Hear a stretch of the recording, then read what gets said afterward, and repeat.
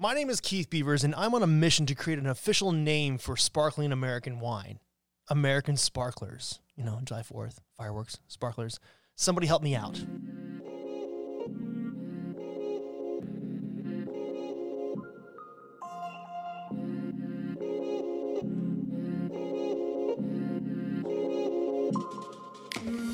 What's going on, wine lovers? Welcome to VinePair's Wine 101 podcast. My name is Keith Beavers. I am the tastings director of VinePair. VinePair Keith on Insta. And how are ya? How are ya? You good? How are you? So, champagne is champagne, right? But there's so much more sparkling wine in the world that's not champagne. Actually, there's a lot of sparkling wine in France that's not champagne, and that is what we're talking about today. France. Did you know America's most loved sparkling wine comes in pink, thanks to a touch of Pinot Noir? La Marca Prosecco Rosé, our blushing sponsor, bursts with lively bubbles while offering notes of wild strawberry, honeysuckle, and pear. I mean, it doesn't get any more blush-worthy than that. To try La Marca Prosecco Rosé and other sparkling wine we talk about on this podcast, follow the link in the episode description to barrelroom.com. So, okay guys. We all know that champagne's got that cachet, am I right? And at some point in this podcast, I'm going to do a whole history on champagne. It's a very interesting story. And it's created something, you know? The Champagne region was not always sparkling wine, but it figured, you know, some things happened and it became the thing they did, and they created a industry out of it that is just the most massive sparkling wine ad campaign ever done. And because of that, and there's things that happened in the United States right before the Civil War, where some champagne people came to New York to introduce it to everybody, and the story just kind of goes from there. It's a really awesome story, and one day I'd love to tell it.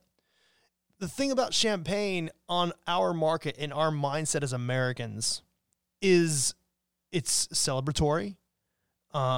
You pop the cork out or you saber the cork. It's not really the wine you buy for a meal. Now, champagne winemakers really want that to be a thing, but when a bottle of wine that's non-vintage and sparkling from Champagne starts at $35 or $50, it's not really always the place or the wine for a weeknight or even a weekend meal. And that's not to say that Champagne isn't a special place. I mean, what they've created in Champagne with what they have there is an amazing feat in a very special wine from a very special place. And if you want to know a little bit more about that, I do an overview, I think it's in season 1 or season 2 of Champagne.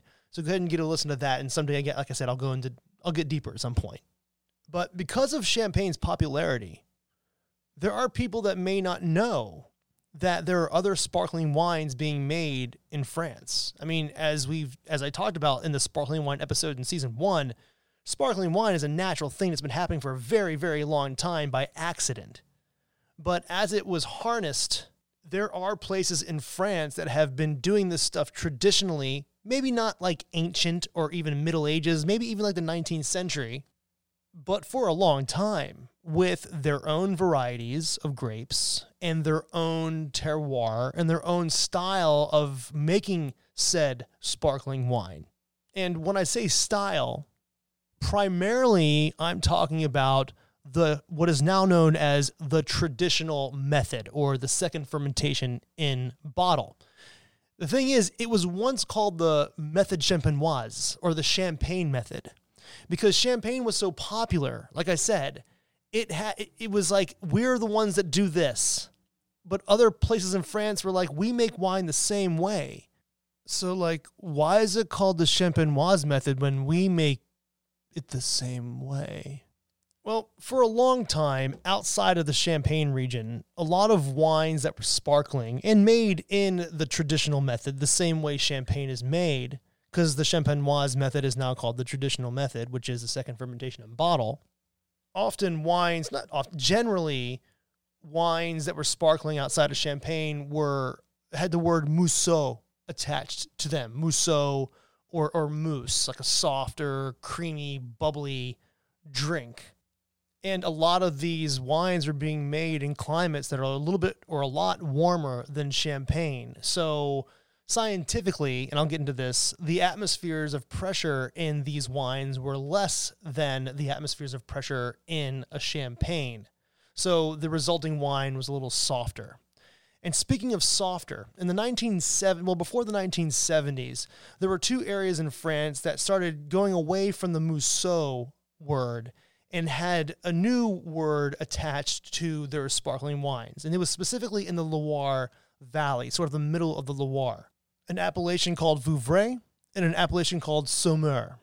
It's a little bit complicated, and Vouvray does still use the Mousseux word for some of their wines, but in general, these two areas were calling their sparkling wines crémant or crémant, which means creamy. So we went away from the mousse idea to the creamy idea, which kind of makes a little bit more sense. So they started calling their wines Crémant du Saumur and Crémant du Vouvray. This caught on, and somewhere in the mid-1970s, the term Crémant de Loire was born. In the 80s, the region of Alsace and Burgundy, they went ahead and adopted the Crémant as well. So Crémant d'Alsace and Crémant de Bourgogne. And then in 1990, to give you a sense of how popular this thing was getting, Bordeaux created their own Crémant de Bordeaux. And then Limoux, I can't wait to talk about this. Limoux, Crémant de Limoux in the Languedoc in the southern part of France created theirs as well. And then after that, a little area in the Rhone called Die, was created in 1993. There's a really small appellation over towards the Swiss border called Jura and the Jura Mountains. I mentioned that in the Burgundy episode. That came on board in 95. And then even further close to the Swiss border, Savoie became a Crémant in 2014. And those three are very small and fairly new, and I'll touch on those.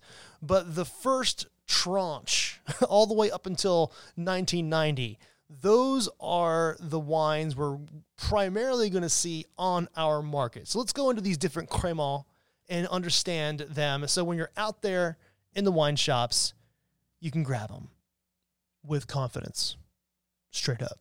So Crémant is a word used to describe sparkling wines outside of Champagne in the country of France. And the main regions you're going to see Crémant on the American market will be, like I said, Alsace, Crémant d'Alsace. In Burgundy, Crémant de Bourgogne. In the Loire, Crémant de Loire. And in Limoux, Crémant de Limoux or Blanquette de Limoux. We'll get into that in a second. Now, although these wines are made with different varieties in different terroirs, different geographies, there are a short list of general rules that have to be followed so that this thing can be consistent throughout France. It's not really intense so much. It's just about whole bunch pressing. There's maximum yields so that the quality can be maintained. There's a maximum sulfur additions so that, so quality can be maintained. And there's a minimum of 12 months between bottle and release. And all these numbers and limitations and stuff is just a nice general list of rules that you can still play around with and winemakers can still be creative in within, Europe has a lot of rules. Also, something to think about here is I said that the climates are different than Champagne. That's why sometimes the atmosphere pressures are a little bit whatever. These are cool climates, but they're cool climates within the places in France in which they are. Like one of them is actually in southern France, but because it's in a high elevation area near the Pyrenees, it's a cool climate. So you kind of get a sense of how sparkling wine works in France. We talk about that in the sparkling wine episode, so I'm just going to quickly say that high acid thing, trying to harvest varieties at a high acid, is easier to do in these areas, even in Burgundy. Okay, let's get into it. Alsace is a border region between France and Germany, and there's a whole story there. It's gone back and forth. It was once Germany, then it was France, then it was Germany, now it's France. But for the wine situation, there's been wine being made there for quite some time. But as far as sparkling wine is concerned, that didn't really happen until the 19th century. Now, I'm sure there was sparkling wine being made there before the 19th century, but the 19th century is when documentation really kind of picks up. But I will say that Alsace got the memo in the 80s when the Crémant thing was very popular.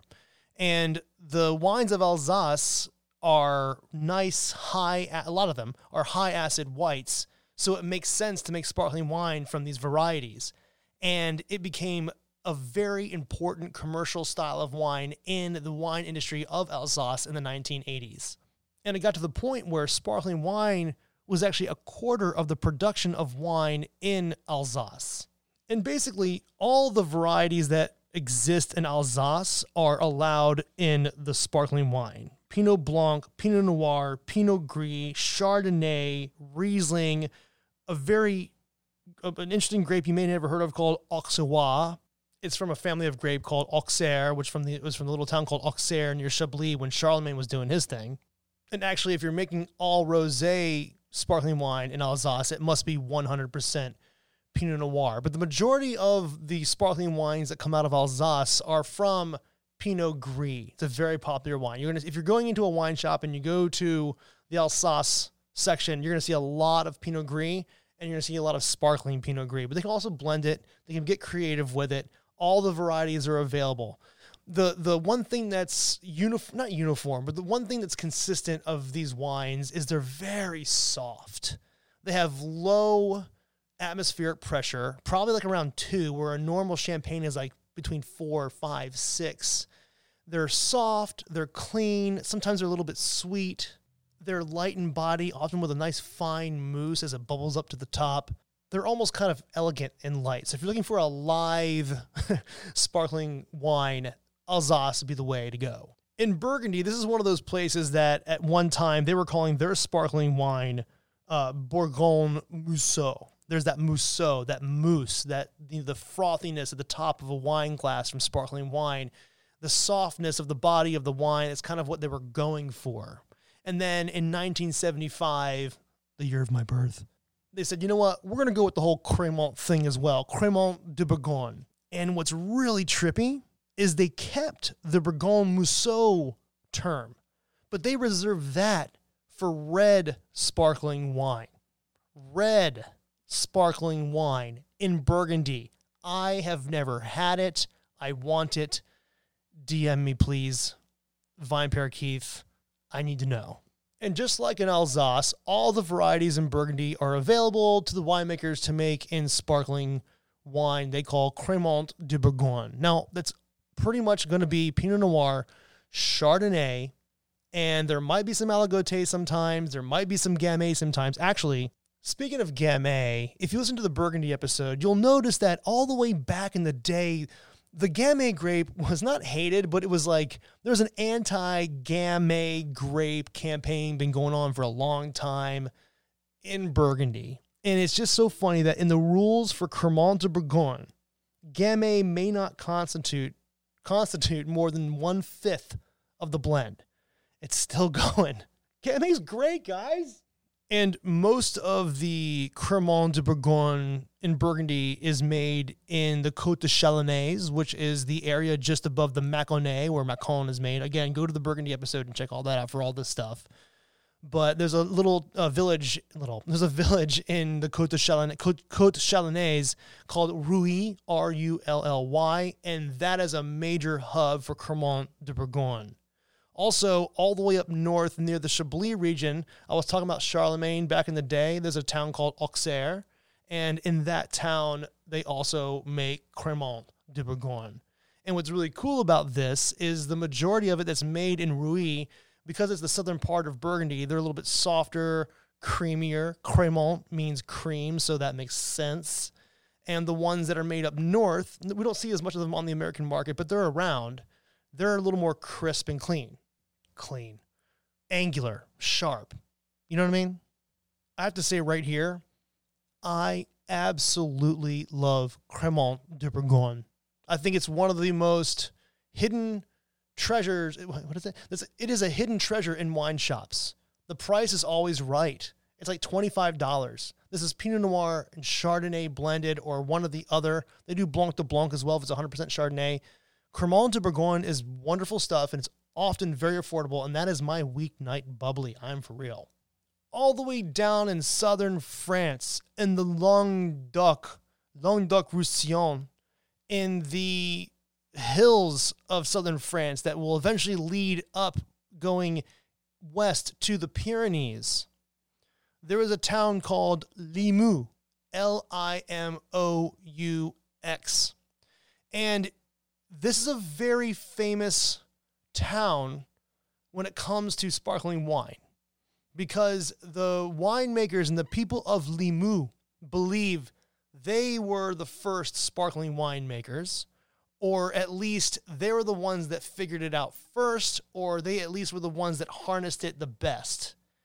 And there's a story that's not true of Dom Perignon, the monk from Champagne, coming down and seeing what's going on in Limoux, then going back up and copying it. That's not necessarily the case. It's a little more complicated than that. Again, one day we'll talk about Champagne. I'll do a deep dive into the story.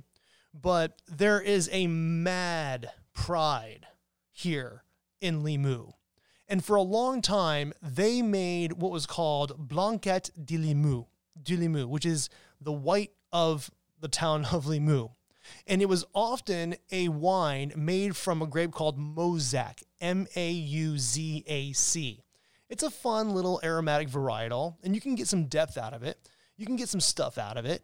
The thing is, they used this variety for so long in doing this sort of natural fermentation thing. They were in a place at the altitude or the elevation in which they were that sparkling wine kind of made itself before modern technology. The whole idea of how sparkling wine was made in the first place is that before modern technology, yeast was still in the bottle at bottling. Winter happens, spring comes, yeast wake up, they eat what sugar's left, they create carbon dioxide in the bottle. That's kind of how it began. And in Limoux, that's kind of their history of drinking wines like that. And really what we're talking about here is Pétillant Natural, or Pet Nat, which, again, I have a whole episode on that. I'm not going to get farther into it. But the thing about Limoux is that grape, Mauzac, has, I don't want to say unfortunately because it's their thing, is what they did. They've relegated the Mauzac grape to a smaller percentage in the blends of their sparkling wines, their Crémant de Limoux. So where once these wines were primarily Mauzac, they now have to be between 60 and 90% Chardonnay or Chenin Blanc, which gives a little more depth to a sparkling wine. Mauzac and Pinot Noir can also be used in these sparkling white wines, but by no more than 40%. And even there, the Mauzac can't max out beyond 20%. And I know all those percentage, I usually don't go full into percentages like that because it's a little confusing and it's just like whatever, right? But the thing is, the reason why I'm saying that is like the Mauzac grape did what it did for a very long time, but these winemakers just realized they were at high elevations and they know that these varieties can thrive based on their soils and how high up they are. So these varieties were eventually, I think, thoroughly brought in to the region, tested, and then it was like, oh, okay, these work. This is great. So they amended everything because of that. Wine regions do it all the time. Burgundy used to be Gamay, damn. The thing about Limoux is you're going to see a lot of it because it's the majority of wines being made into Crémant de Limoux or Blanquette de Limoux is from cooperatives. There are like 300 plus growers or more utilizing cooperatives to make wines that will eventually come to the United States. There's nothing wrong with cooperatives. Actually, cooperatives are awesome when a vine grower would rather put all of his or her money into the agriculture and not into the actual viniculture. Then they're spending all their time in the vineyard and making sure those are awesome varieties. So I guess what I'm saying is co-ops are awesome, but also co-ops, when wine is made in these facilities, by the time it gets to our market, even through the 3-tier system, they're often very, very affordable. Blanquette de Limoux, Crémant de Limoux, these wines, honestly, they'll start at 10, then they'll go up to like 20, 25. Sometimes if they go into like 30 or 40, we're getting really special. But these are awesome, refreshing French sparkling wines for weeknights because they're very affordable. They have nice character. I love them. I used to sell them in my wine shop. I love them. And then we have Crémant de Loire, where it all began, right? And here you can basically use, they use most of the grapes from this middle part of the Loire Valley. They don't use Sauvignon Blanc. They still don't think Sauvignon Blanc has what it takes to be part of this whole sparkling wine thing. But you'll often see wines that are sparkling made from Chenin Blanc and also Cab Franc. It is, I must say, sparkling Cab Franc Rosé from Crémant de Saumur is so wonderful. It's fat and juicy for a for a sparkling wine, but it has this like nice, like clean acidity thing running through. A little bit of that pyrazine from the Cab Franc is there. It's just really, really awesome stuff.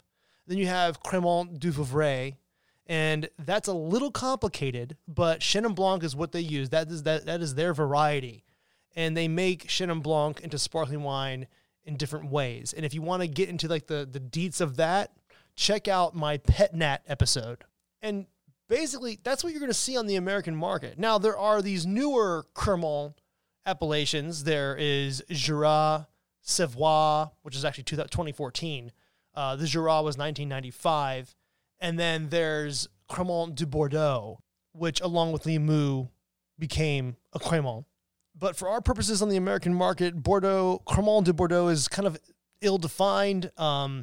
There's really not a lot of like heavy rules set with it. There's only a few of them on the American market. They're really cool. They're a little bit, they're easy drinking. They're not that expensive.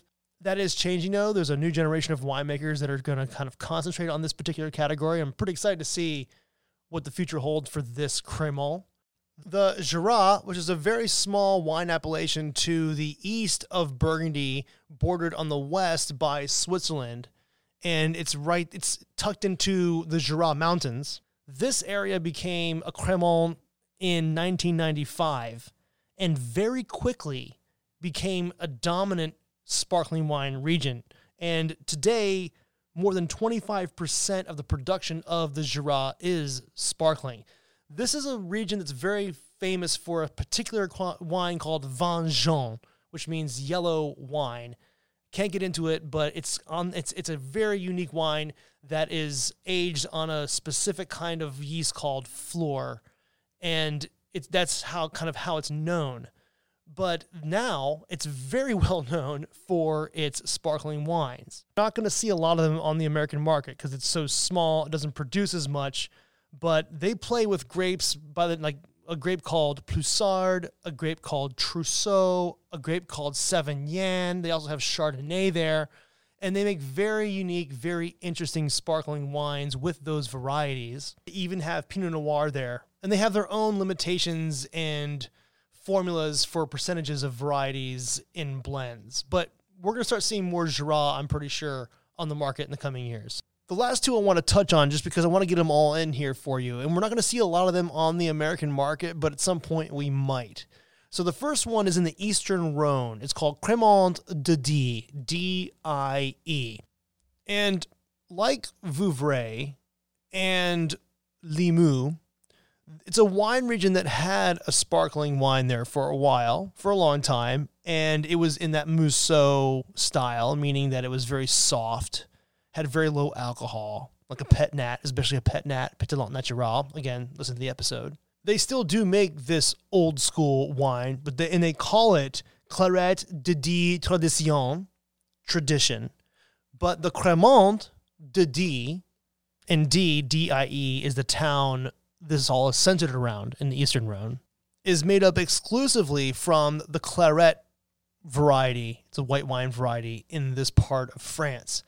It's very interesting that Crémant de Die is made up of only Claret, but Claret de Die Tradition is only about 25% of Claret. The rest is made up of a variety I've talked about before, Muscat Blanc à Petit Grain. And last but not least, the very small little appellation called Savoie, also towards the Swiss border.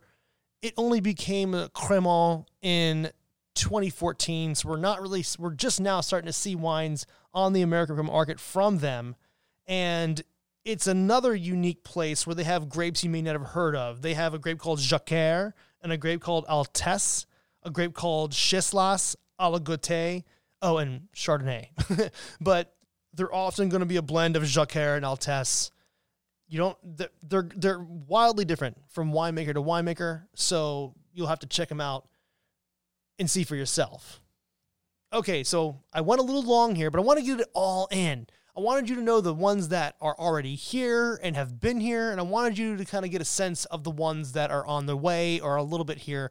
There's a smattering of the new ones, but this is sparkling wine in France. It's not just champagne. Again, not saying anything about champagne, but that there's so much out there to try. I mean, you could have an entire lineup in your home of sparkling wines from France at different price points for different meals and different events. It's kind of amazing. So that's sparkling wine in France outside of champagne, wine lovers. I hope this really helped you out, so when you're out there in the wine shops and on the wine lists, you have command of this stuff. You guys are awesome. Let's talk next week. VinePair Keith is my Insta. Rate and review this podcast wherever you get your podcasts from. It really helps get the word out there. And now for some totally awesome credits. Wine 101 was produced, recorded, and edited by yours truly, Keith Beavers, at the VinePair headquarters in New York City. I want to give a big old shout out to co-founders Adam Teeter and Josh Mallon for creating VinePair. And I mean, big shout out to Danielle Grinberg, the art director of VinePair, for creating the most awesome logo for this podcast. Also, Darby Seaside for the theme song. Listen to this. And I want to thank the entire VinePair staff for helping me learn something new every day. See you next week. E&J Gallo Winery is excited to sponsor this episode of VinePair's Wine 101.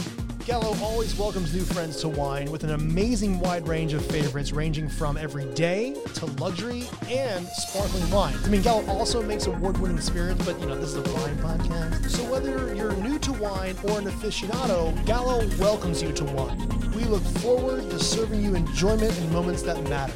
Cheers. Visit barrelroom.com today to find your next favorite, where shipping is available.